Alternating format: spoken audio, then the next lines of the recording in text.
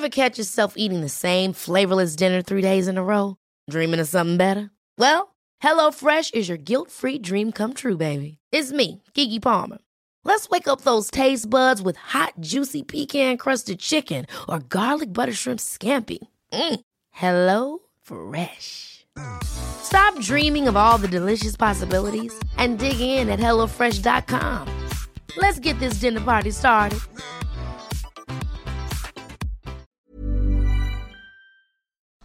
Nu ska vi se vad vi är i livet.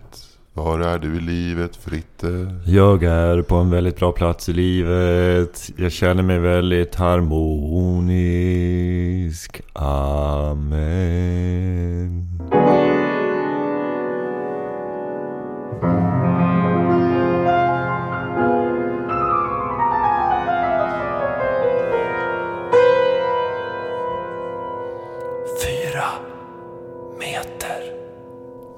God morgon och välkomna till Kamratpodden 4 meter som är ett experiment där 2 män som har det gemensamt att de skjuter 200 centimeter över marken och har så stora skor så de måste specialköpa sina skor i en onlinebutik. Träffas en gång i veckan och försöker utröna om de har någonting mer gemensamt.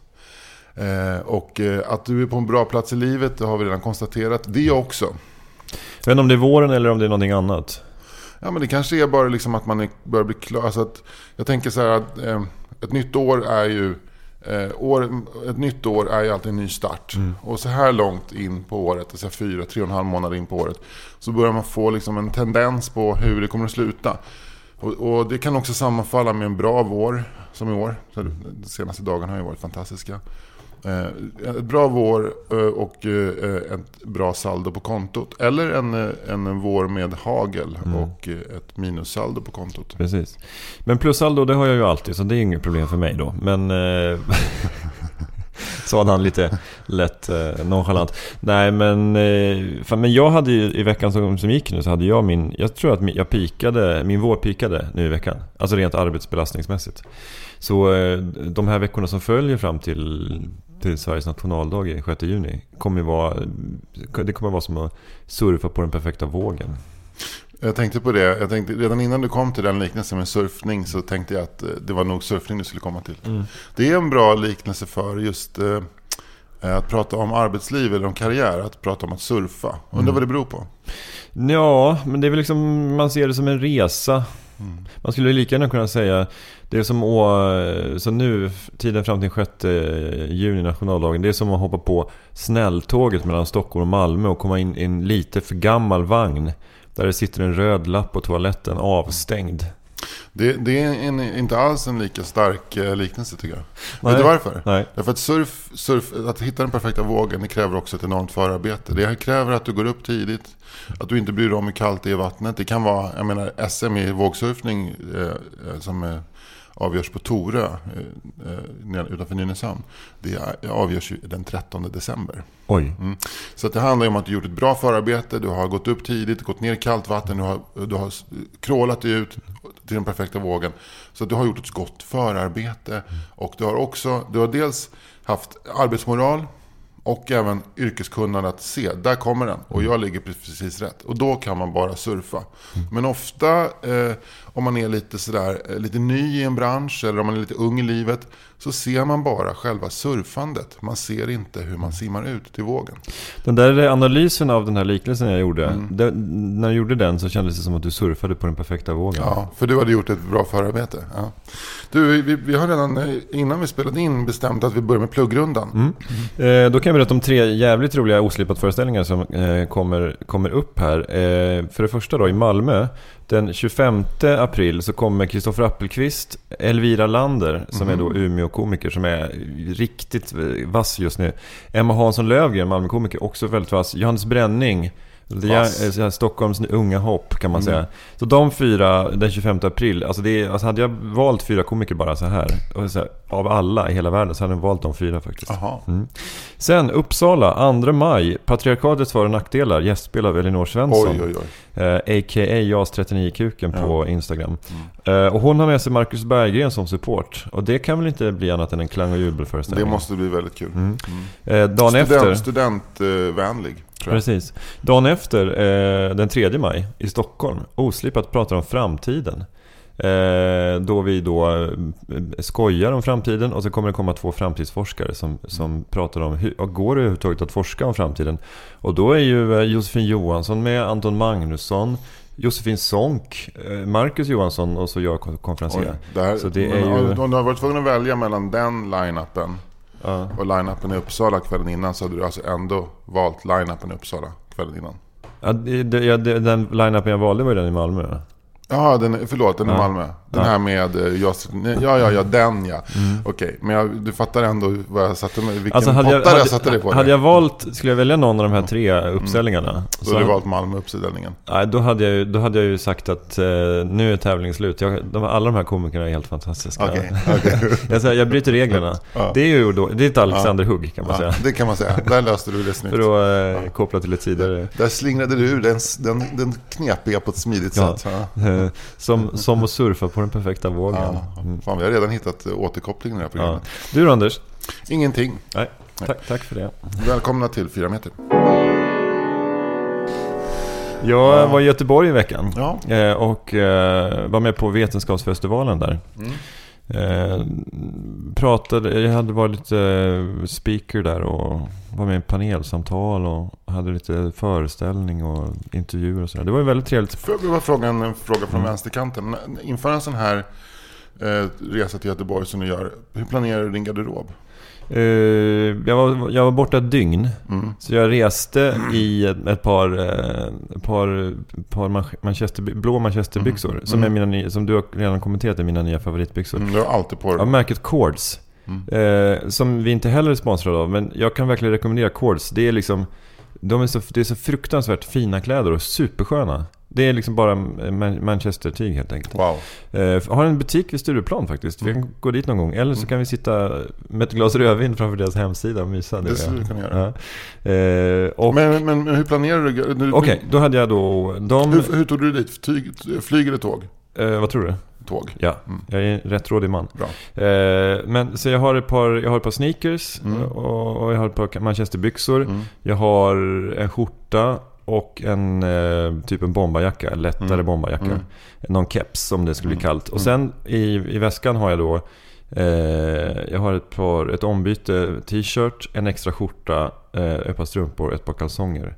Necessär, boom. Ingen kavaj eller? Nej. För det är inte schysst när man går upp och ska vara modererad. Jo, jag hade en kavaj. Ja. Jag hade faktiskt en kavaj som är den här svarta likkavajen som är lite så här jeansaktig. Så att du kan liksom vara lite klädd när du går upp och för det är alltid så schysst om man har på sig ett headset med såna liksom. Men sen så blev det så att jag hoppade kavajen för att jag kände att jag skulle vara det här, jag skulle bli det lite poppiga inslaget i panelen. Jag fattar. Det är egentligen så att när man sätter på sig kavaj då höjer folk garden lite, men när man tar av sig kavajen så sänker folk garden. Ja, exakt. Men då var jag på hotellet där och sen så bodde jag på 3:e våningen.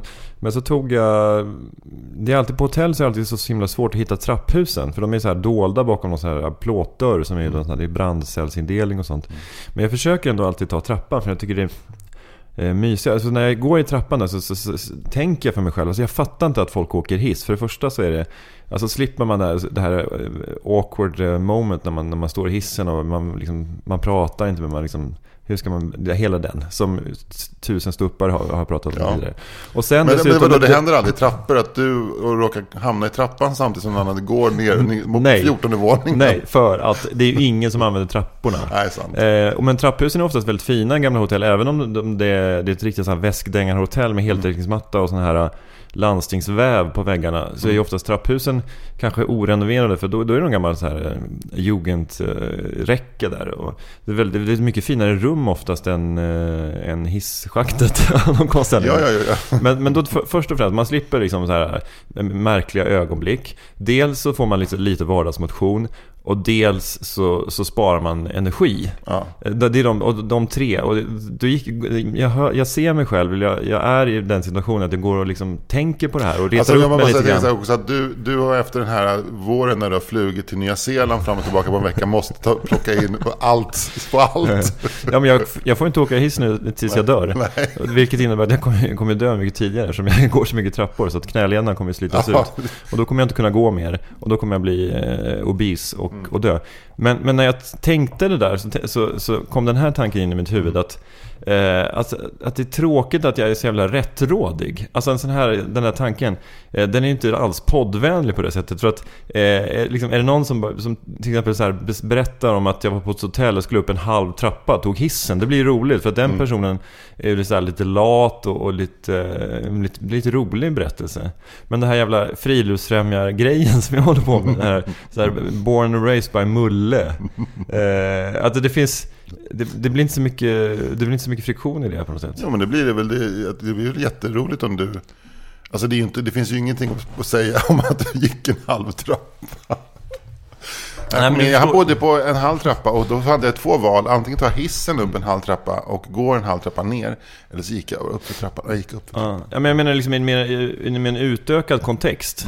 Alltså att vara en rättrådig blir ju sällan roligt. Ja. Det blir ju roligt om man är på restaurang och man får in en nota som är på 200 kronor, man har ätit för 2000 kronor. Ja. Och så betalar man det, och så går man därifrån och skrattar. Men jag kanske snarare skulle betalat den där, alltså sagt att det här är fel. Eller jag hittade det var en kille som glömde bilnycklarna i bilen. Jag körde iväg bara, men jag kanske skulle ha lagt nycklarna på brevlådan. Men det finns... Okej, det är kanske inte lika roligt i poddsammanhang eller i ett narrativt sammanhang.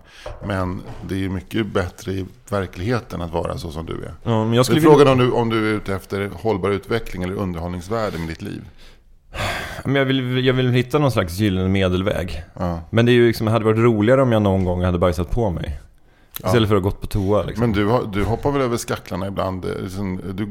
Du gör väl dumma saker ibland? Jo, men det är också någonting med att jag får sån jävla ångest när jag gör det. Så att jag har ju sagt att jag aldrig mer ska göra något dumt.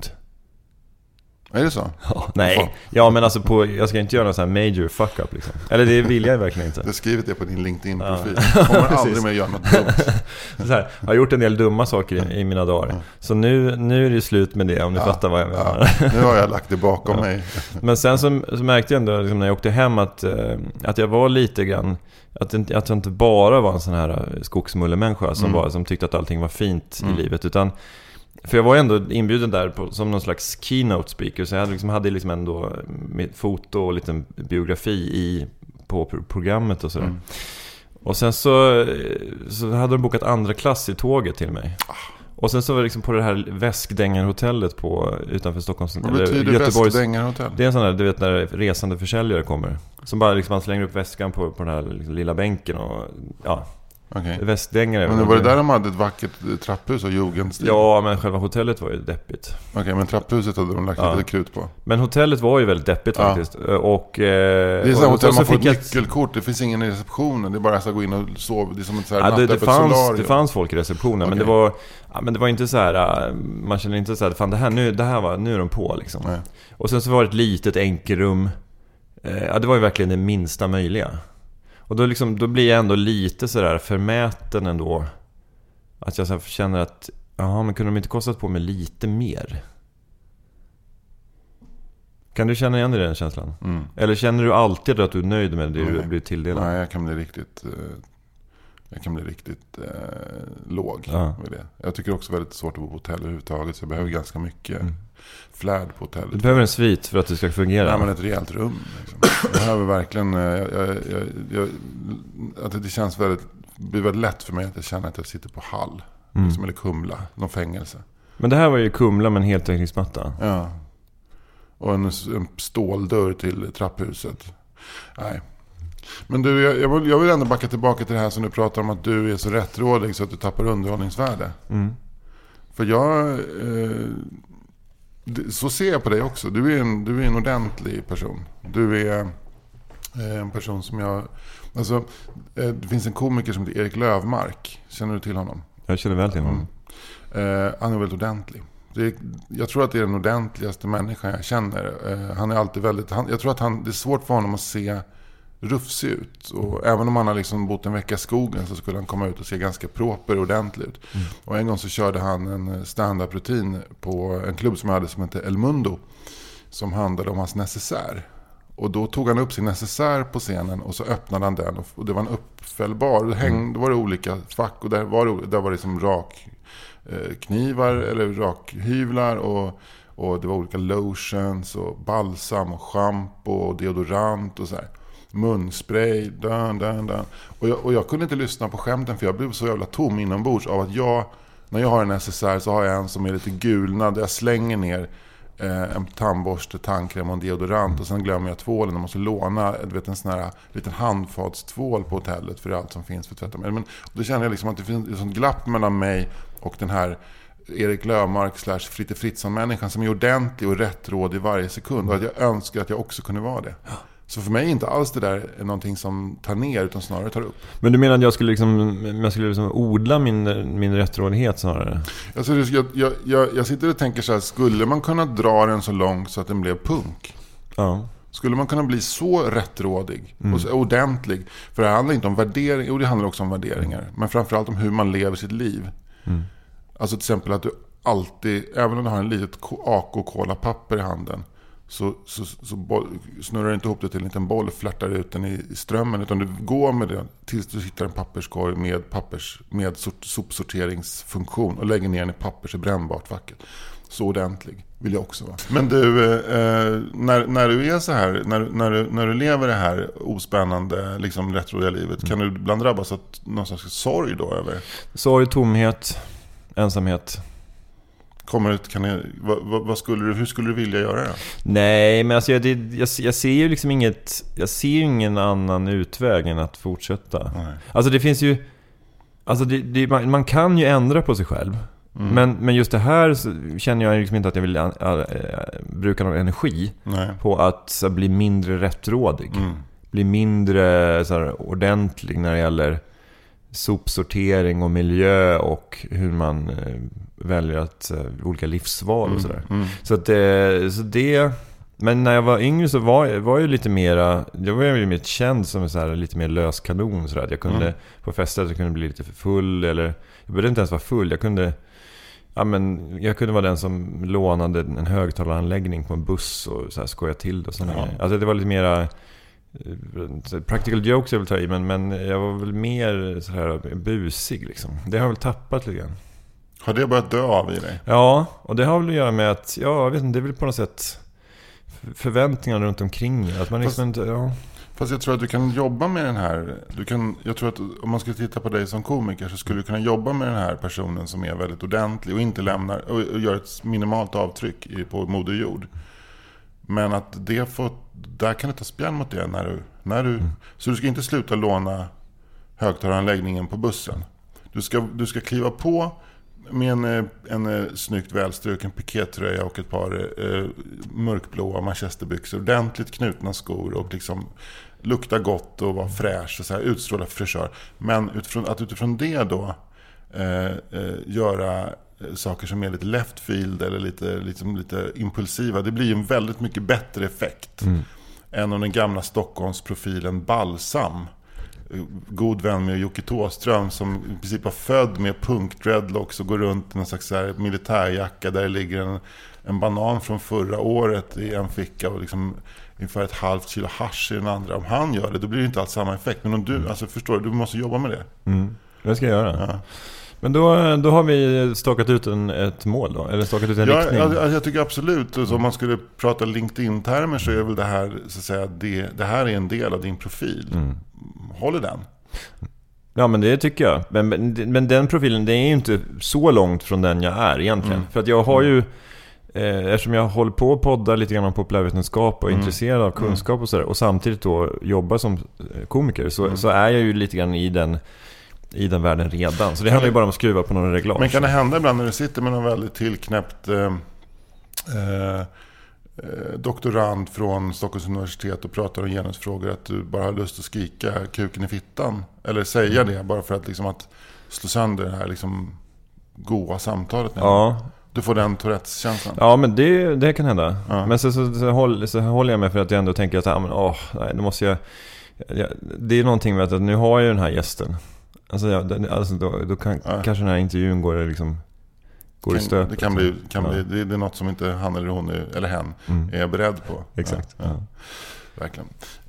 Och så bara avsluta med, just bara för att som ett exempel på, just vi pratar om Erik Löfmark, den här, han är ju också en doktor, han är väl mer eller mindre, han har doktorerat. Han är just, jag vet inte om han är docent än, men det kan han ju bli. Docent Löfmark kommer upp på El Mundo och säger att idag ska jag inte vara så politisk och korrekt, idag ska jag prata om den nya så kallade fitthumorn. Och det ordet alltså det blev väldigt, väldigt, väldigt, väldigt komiskt. Och sen så var det såklart mer eller mindre en avhandling han levererade som handlade om ordet fitta då, och vad det kan betyda. Men jag menar, det var så mycket mer humor än om det hade varit Pelle Helgesson eller Balsam eller någon sån här liksom person som är som en Joakim Pirren karaktär som gick upp. Ja. Ta-da! Ever catch yourself eating the same flavorless dinner 3 days in a row? Dreaming of something better? Well, HelloFresh is your guilt-free dream come true, baby. It's me, Keke Palmer. Let's wake up those taste buds with hot, juicy pecan-crusted chicken or garlic butter shrimp scampi. Hello Fresh. Stop dreaming of all the delicious possibilities and dig in at HelloFresh.com. Let's get this dinner party started. A lot can happen in 3 years, like a chatbot may be your new best friend. But what won't change? Needing health insurance. United Healthcare Tri-Term Medical Plans, underwritten by Golden Rule Insurance Company, offer flexible, budget-friendly coverage that lasts nearly 3 years in some states. Learn more at uh1.com.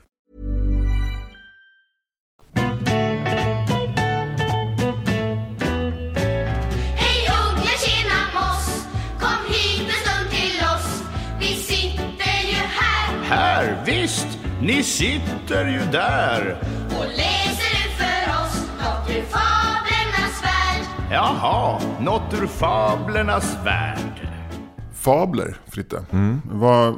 Hur skulle du vilja beskriva den litterära genren fabel? Jag skulle beskriva det som en sedelärande berättelse som har en sensmoral som kanske en räv kommer in och säger i slutet, eller en uggla. Och jag tänker mig också att det handlar om djur. Att djuren är då antropomorfa. Det vill säga att de har då mänskligt intellekt och mänskliga känslor. Är det korrekt? Det tror jag. Jag tänkte ut en fabel igår. Har du skrivit en egen fabel? Ja, jag tänkte ut en fabel. Jag har inte skrivit ner den. Fy fan vad roligt. Men den skulle jag ska dra den här. Ja, gärna. Det var älgen och räven som bestämde sig för att de skulle starta en podcast. Räven sa till älgen: vi ses på fredag hemma hos mig och så spelar vi in en podcast. Och älgen sa: men vad ska det handla om? Vad ska vi ha för content? Vad ska vi ha för innehåll? Det kan vi fundera på, sa räven. Och älgen gick hem och låg i sin säng och funderade. Och han gick igenom sin dag, vad han hade ätit och vad han hade sagt och vad han hade sett. Och han ringde till räven och pitchade de här idéerna. Skulle vi kunna prata om det här, sa älgen. Ja, det får vi se, sa räven.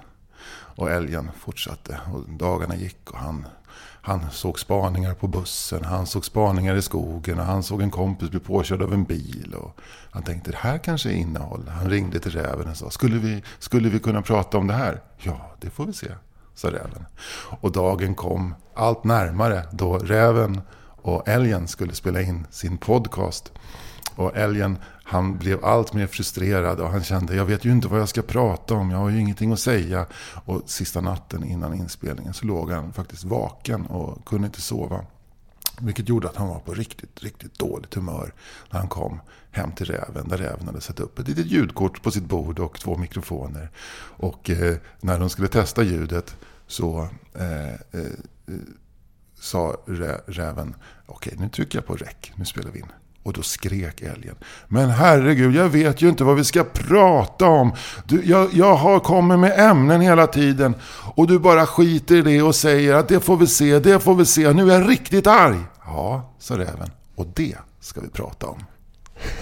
Det här är en fabel, en sedelärande historia, att innehåll, det skapar i stunden, inte i förväg. Det var en väldigt fin fabel tycker jag. Ja. Mångbottnad. Och då infinner sig då frågan också. Det fanns någon likhet mellan älgen och räven. Var de baserade på några verkliga personer eller? Alltså jag tänkte så här från början att jag skulle göra en fabel som skulle handla om Anders och Fritte. Och då tänkte jag att jag är älgen och du är räven. Ja. För jag är mer intresserad av vad vi ska prata om. Och du tycker så att vi tar det lite på uppstuds. Men sen så tycker jag kanske att det haltar. Så jag skulle nog vara bättre om det var älgen och älgen. För att som djur är väl du och jag både till utseendet och karaktären mer älg än räv. Ja, det får man säga. Ja. Även om jag ibland tycker om att se mig själv lite som en räv. Men jag tycker inte det finns så mycket rävlikt över dig. Nej, men det kanske är liksom svårt att bortse från att du är att ditt lufsiga sätt och eftersom du är så lång att man tillskriver dig älglika egenskaper även inombords då kanske. Men jag höll på länge och funderade länge. Jag promenerade hem från jobbet och lyssnade på det här lilla drevet-avsnittet som vi har spelat upp. Så då tänkte jag medan jag lyssnade så tänkandet blev lite upphackat av jätteroliga spaningar. Men jag hittade inte något annat djur än älgen. Det skulle kunna vara älgen och giraffen då om det skulle bli Anders och Fritte. Nej, älgen och giraffen. Men sen tänkte jag, alltså det måste inte vara vi. Men det var ju ändå fabel. Och min tanke var att fabel är ju ett sätt att berätta en historia med en extremt långsökt premiss. Alltså premissen är alltid fruktansvärt långsökt i fabler. Du vet egentligen vad det är du vill ha för sensmoral. Men du måste ta oss dit via en premiss som är helt crazy. Och då har fabelförfattaren bestämt att det är bara att säga så här. Ja, det var älgen och räven som skulle spela in en podcast. Det är ju en jättedålig premiss. Du tappar ju alla på det. För att älgar och rävar, de pratar ju knappt och de kan ju inte sköta inspelningsutrustning. Nej, men du hade ju mig. Ja, jag hade ju men vi är ju, som människor, vi är otroligt vana vid att tänka oss att djur gör sådana grejer. För att jag menar, vi har läst Bamse och Kalle Anka sedan vi var små. Och men det här sättet att djur har mänskliga känslor, det är oerhört vanligt ju. Varenda barnprogram. Ja, precis. Och jag tror också att just genren fabel gör att vi är disponerade för att köpa ganska knäppa premisser. Liksom, en premiss betyder liksom förutsättningar för en historia, var en startpunkt för en historia. Och även... Men finns det liksom folk som skriver moderna fabler? Jag vet faktiskt inte om det gör det, men jag kan tänka mig att det är ett satir. Det finns väl två vägar att gå när det gäller fabler. Antingen är det sedelärande historier, så uppfostringssyfte. Alltså någon form av vardagsfilosofi eller politisk satir kan jag tänka mig också. Men jag vet inte hur det är med den politiska satiren och... Är den död? men jag tror att dörren till fabelrummet är stängd när det gäller politisk satir. I alla fall i Sverige. Jag vet inte hur det till exempel ser ut med politisk satir i Namibia. Men alltså det känns som att Namibia, liksom alla historier som skrivs ner i Namibia handlar om djur. Ja, men det känns som att väldigt mycket sagor som utspelar sig söder om Sahara handlar om djur. Ja, men det kan ju vara det att också, återigen, att fabelformen funkar väldigt bra universellt, och därför har de historierna från söder om Sahara som är fabelform, där det vill säga gasellen och lejonet träffades på savannen. Och gasellen sa, titta vilken snygg slips jag har, kom lite närmare, jag ser inte, säger lejonet. Jo, men titta vilken fin slips jag har. Ja, men kom lite närmare, jag är närsynt. Och men nu ser du vilken fin slips jag har. Och då åt lejonet upp gasellen, och sen så handlar det om fåfänga. Titta, kom lite närmare så här. Ja, men jag vet inte. Men hon kom lite närmare. Jag vet inte. Och sen så när hon kommer lite närmare så tafsar lejonet på gasellen. Ja. Och gasellen springer därifrån. Så först 10 år senare som hon tar mod till sig och skriver om det här i ett upprop som handlar om hur lejon beter sig på savannen. Och då så säger lejonet att det där minns jag ingenting om. Och är det ett brott så är det ändå preskriberat nu. Ja. Men resten av rovdjuren, vi känner inte till att det här har hänt. Nej. Och hade vi vetat att lejonet var så här, då hade vi såklart sagt till. Men vi såg ingenting av det här. Men du är inne på något, nu gjorde du det här till samhällssatir. Jättebra, skickligt. Tack. Otroligt skickligt. Därför att grejen är att vi är inne på en upptrampad stig där vi liksom säger, eller det är upptrampad mark. Fabeln finns. Alla fattar. Och det är ju någonting som vi har lärt oss genom modersmjölken nästan i vårt DNA. Men det gör också att verkshöjden blir ofta extremt låg på fabler. Det är ofta pissig litteratur. Men om det är någon som kan ta fabeln till en ny nivå så är det ju du, kanske. Ja, tack. Men jag tycker på riktigt du borde... Men det känns ju nästan lite grann som, du vet, såna gamla konstformer som så här commedia dell'arte till exempel. Med den vita clownen och Pajazzo och vad han heter. De här fasta karaktärerna, så att det är nästan någonting som man kan söka statsbidrag för. Att du skulle kunna ta tag i det där och skriva till kanske någon litterär akademi som är i blåsväder och söka projektbidrag för att utforska den moderna fabeln. Ja, men jag tror faktiskt att jag funderar på att söka stipendium på Villa San Michele, Axel Muntes Villa Munte på Michele. Capri. Ja. Och då ska jag skriva i ansökan att jag har för avsikt att utforska fabeln. Alltså de kommer kasta allt åt sidan och bara, du har 3 veckor, grabben. Kom inte, skriv fabler. Ja, men på riktigt så tror jag liksom att så här, utforska den moderna fabeln. Alltså har fabeln någonting att säga i vårt moderna samhälle? Men jag undrar om det måste vara djur. För då känns det mer som att i vårt moderna samhälle så är det väl mer så här, en syrisk flykting träffade en civilingenjör från Djursholm. Ja, men då tycker jag man har tappat någonting. För att, men det är någonting med att eftersom det är djuren som gör saker så är det lättare för oss människor att slappna av. För är det liksom en ingenjör från Djursholm, så kanske den som läser det är från Djursholm eller är ingenjör. Och då blir det jobbigt för att djuren på något sätt skalar ju av allting. Det gör hela historien naken. Så det är bättre att skriva att det var kackerlackan som träffade syrsan. Och jag säger inte att jag liknar flyktingar från Syrien med kackerlackor, men för att göra det tydligt, så att säga. Ja, exakt. Därför det handlar ju om vad syrsor har för bild av. Exakt. Ja. Men det är ju en bra bild, för att kackerlackor är ju... nu låter det väldigt hemskt. Ja, det låter fruktansvärt. Men kackerlackor är ju väldigt bra på att överleva. Ja. Och är det någon som liksom har gått över de liksom kurdiska bergen och tagit sig liksom en minibåt till Grekland, så alltså det är ju verkligen ett prov på överlevnadsinstinkt. En annan grej också, att om man kommer riktigt nära en kackerlacka och där känner den, så ser man att det är en väldigt sinnrik liten insekt som man lätt kan lära sig tycka om. Så att verkligen. Men taget ur sin kontext så blir det helt fruktansvärt. Ja, det blir fruktansvärt. Nej, men vi köpte den här, det har kommit ut en utgåva av Tolstojs fabler med bilder av Jakob Nordström. Och jag sprang ju till Hedengrens och köpte den där vackert tryckta bandet. Ja, det förstår jag. Alltså, Jakob Nordström plus fabler, då är ju Anders Sparring där. Vi är hemma. Det är liksom, det är så nära mjukglass som man kan komma för mig. Men Jakob Nordström har ju en väldigt rik värld. Han har ju mycket djur i sina bilder generellt sett också. Ja. Det funkar väldigt bra. Men det som jag känner är så här, när jag läser det här, är att om man nu minns det som jag sa, att med fabelns form så blir kan den litterära verkshöjden vara extremt låg. Så tror jag att Tolstoj skrev de här på fyllan. Eller när han sov.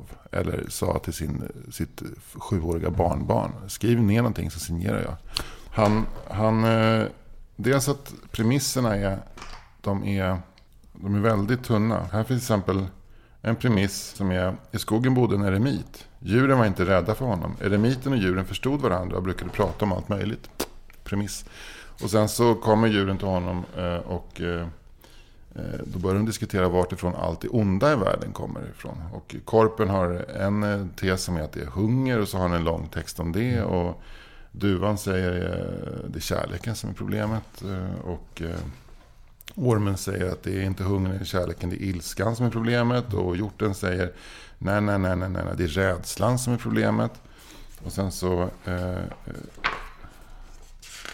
fnular eremiten på det här en stund. Så säger han så här: nej, det är varken hungern, kärleken, ilskan eller rädslan som är orsaken till allt vårt lidande, utan den egna kroppen.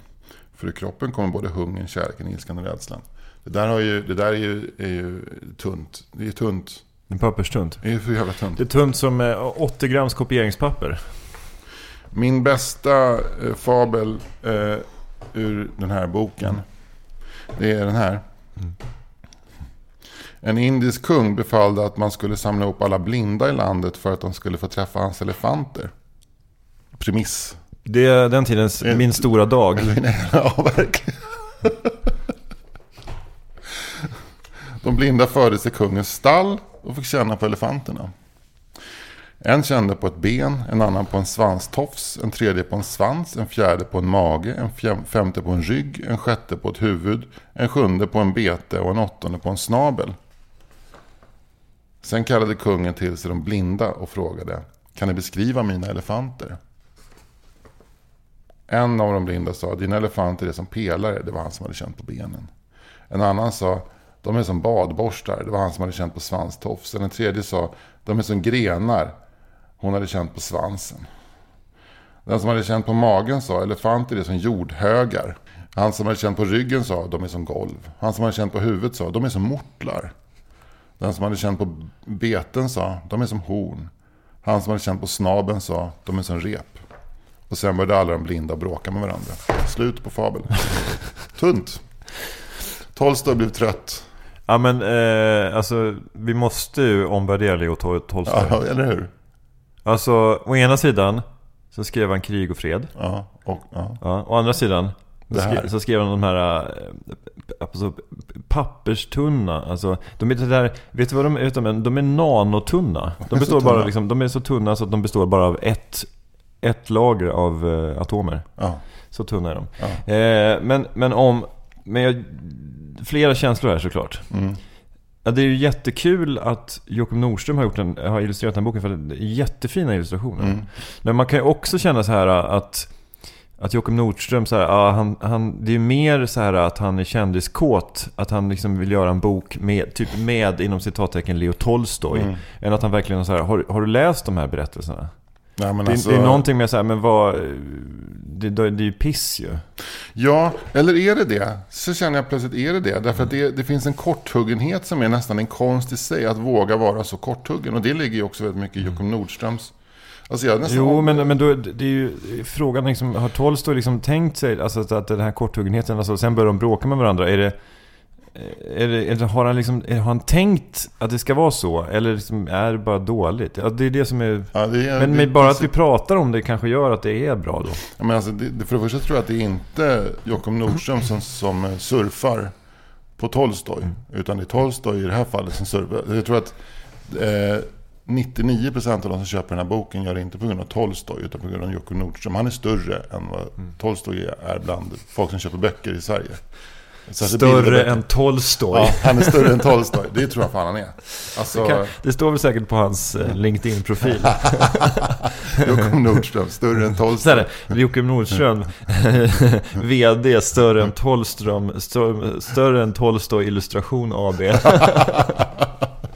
Nej, men bilderna är ju fantastiska, men det kanske, alltså jag plötsligt så när jag läser det för dig så tycker jag att det finns inte en komisk effekt med det här otroligt korthuggna slutet. Och sen började alla de blinda och bråka med varandra. Sen har ju då... Men är det liksom, men finns det någon mening med det här?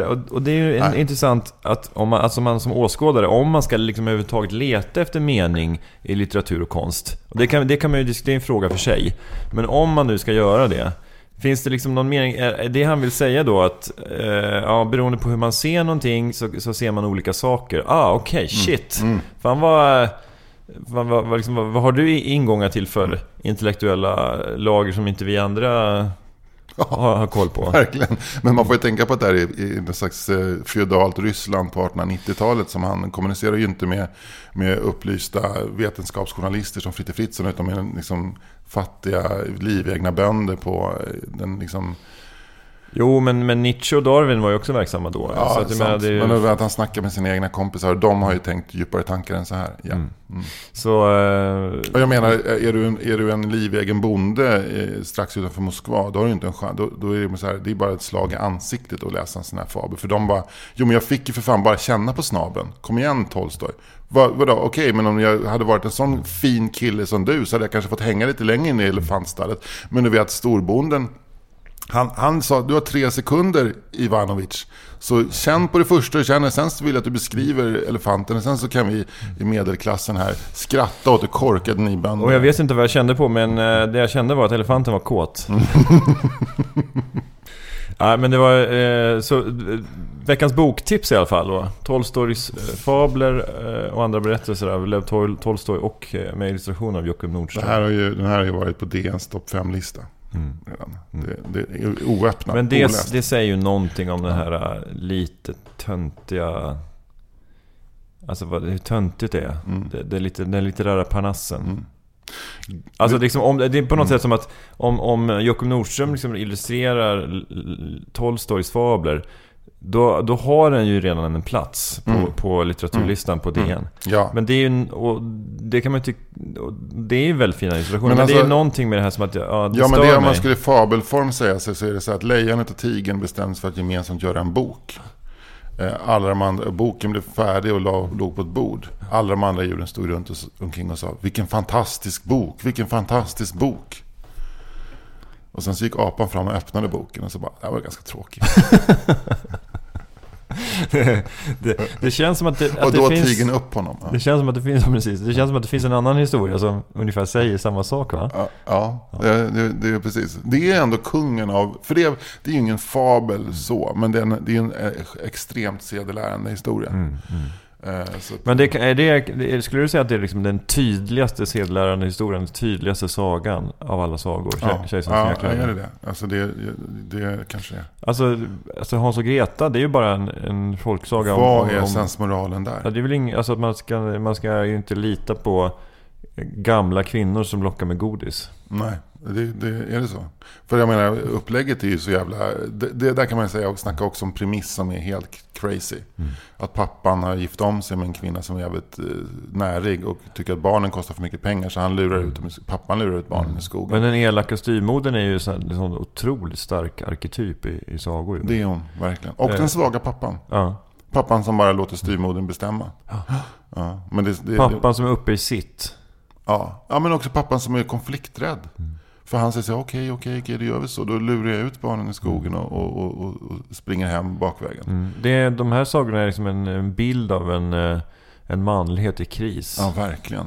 Men också, det är också intressant hur högt i status manligheten och faderskapet står. Därför att det som händer i Hans och Greta, det är att barnen klarar den här liksom ganska tajta situationen som de råkar ut för när häxan ska liksom först göda upp Hans och sen köra in honom i ugnen och de skjutsar in henne och sen så går de hem och då har styrmodern dött och då tar pappan emot dem och öppnar famnen. Sen den är icke-terapeutisk så tillvida att Hans och Greta ställer sig inte inför pappan och säger okej, vi kan gå in och vi kan försonas, men först så vill vi prata med dig och försäkra oss om att det inte händer igen att du är ute och träffar någon kvinna som inte gillar oss, utan nu är det så här, pappa, att du gjorde en väldigt dum sak mot oss, vilket förskjuter lite maktbalansen i familjen. Dessutom så har vi väldigt mycket pengar med oss från häxan. Kan vi snacka igenom det här innan vi sluter varandra i varandras famnar och går in i huset och äter en mysig fredagsmiddag? Kan vi det, pappa?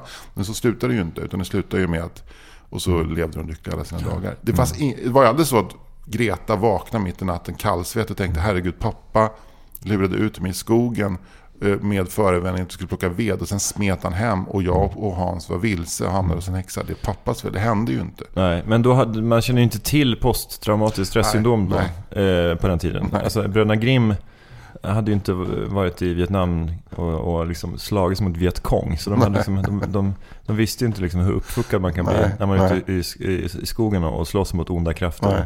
Så att, men du skrev ju i princip Hans och Greta Revisited, alltså där uppföljaren. Det är ju ett annat projekt som säkert någon redan har gjort, men alltså skriva liksom uppföljaren på alla de här sagorna. Alltså det finns en belgisk film som heter Grimm. Som börjar med Hans och Greta. Ganska dålig faktiskt. Men det är en sån här film som bygger mer på specialeffekter än på en story, va? Ja, inte specialeffekter men vad ska man säga, konstfulla bilder och den är tunn som en Ruben Östlund-film. Jag hatar den redan. Ja, fy fan. Den är lika tunn som Leo Tolstojs fabler. Ja. Nu slänger jag ut en brandfackla. Ja. Men du, vi ska runda av nu, Anders. Ja, vad ligger vi på minneskortsmässigt? Ja, vi har spelat in en timme. Oj. Den flög iväg. Ja. Men det är väl kul. Ja, det är underbart. Jag är nöjd. Och tack alla ni som lyssnar på 4 meter. Och som vanligt, gå in och stötta oss på patreon.com/4 meter. Ge ett bidrag där, för att vi är väldigt glada över att göra den här podden. Och vi hoppas att ni som lyssnar är glada. Och ett sätt för er att visa hur glada ni är, det är att bli Patreons. Får jag bara säga en sak med Patreon? Vi har ju utlovat resultatet av vår DNA-test till våra Patreons. Det står kvar. Men det är någonting som har hänt i det labbet i Houston. Det är som att gasellen tog emot det och han hade klövar och kunde inte öppna kuvertet. Något har hänt. Vi har inte fått något svar. Nej, men det kommer. Tack så mycket. Hej unga tjena moss, kom hit en stund till oss. Vi sitter ju här Visst, ni sitter ju där. och läser ut för oss något ur fablernas värld. Jaha, något ur fablernas värld. Där kan man läsa hur allting är och hur det står till med både folk och fe. Vadå? Låt se. Vad menar du med det? Jo, här står vad djuren gör och tänker. Djur har också människors känslor. Djuren är väl också människor? Ja, det är just vad de är. I fablernas värld, i fablernas värld.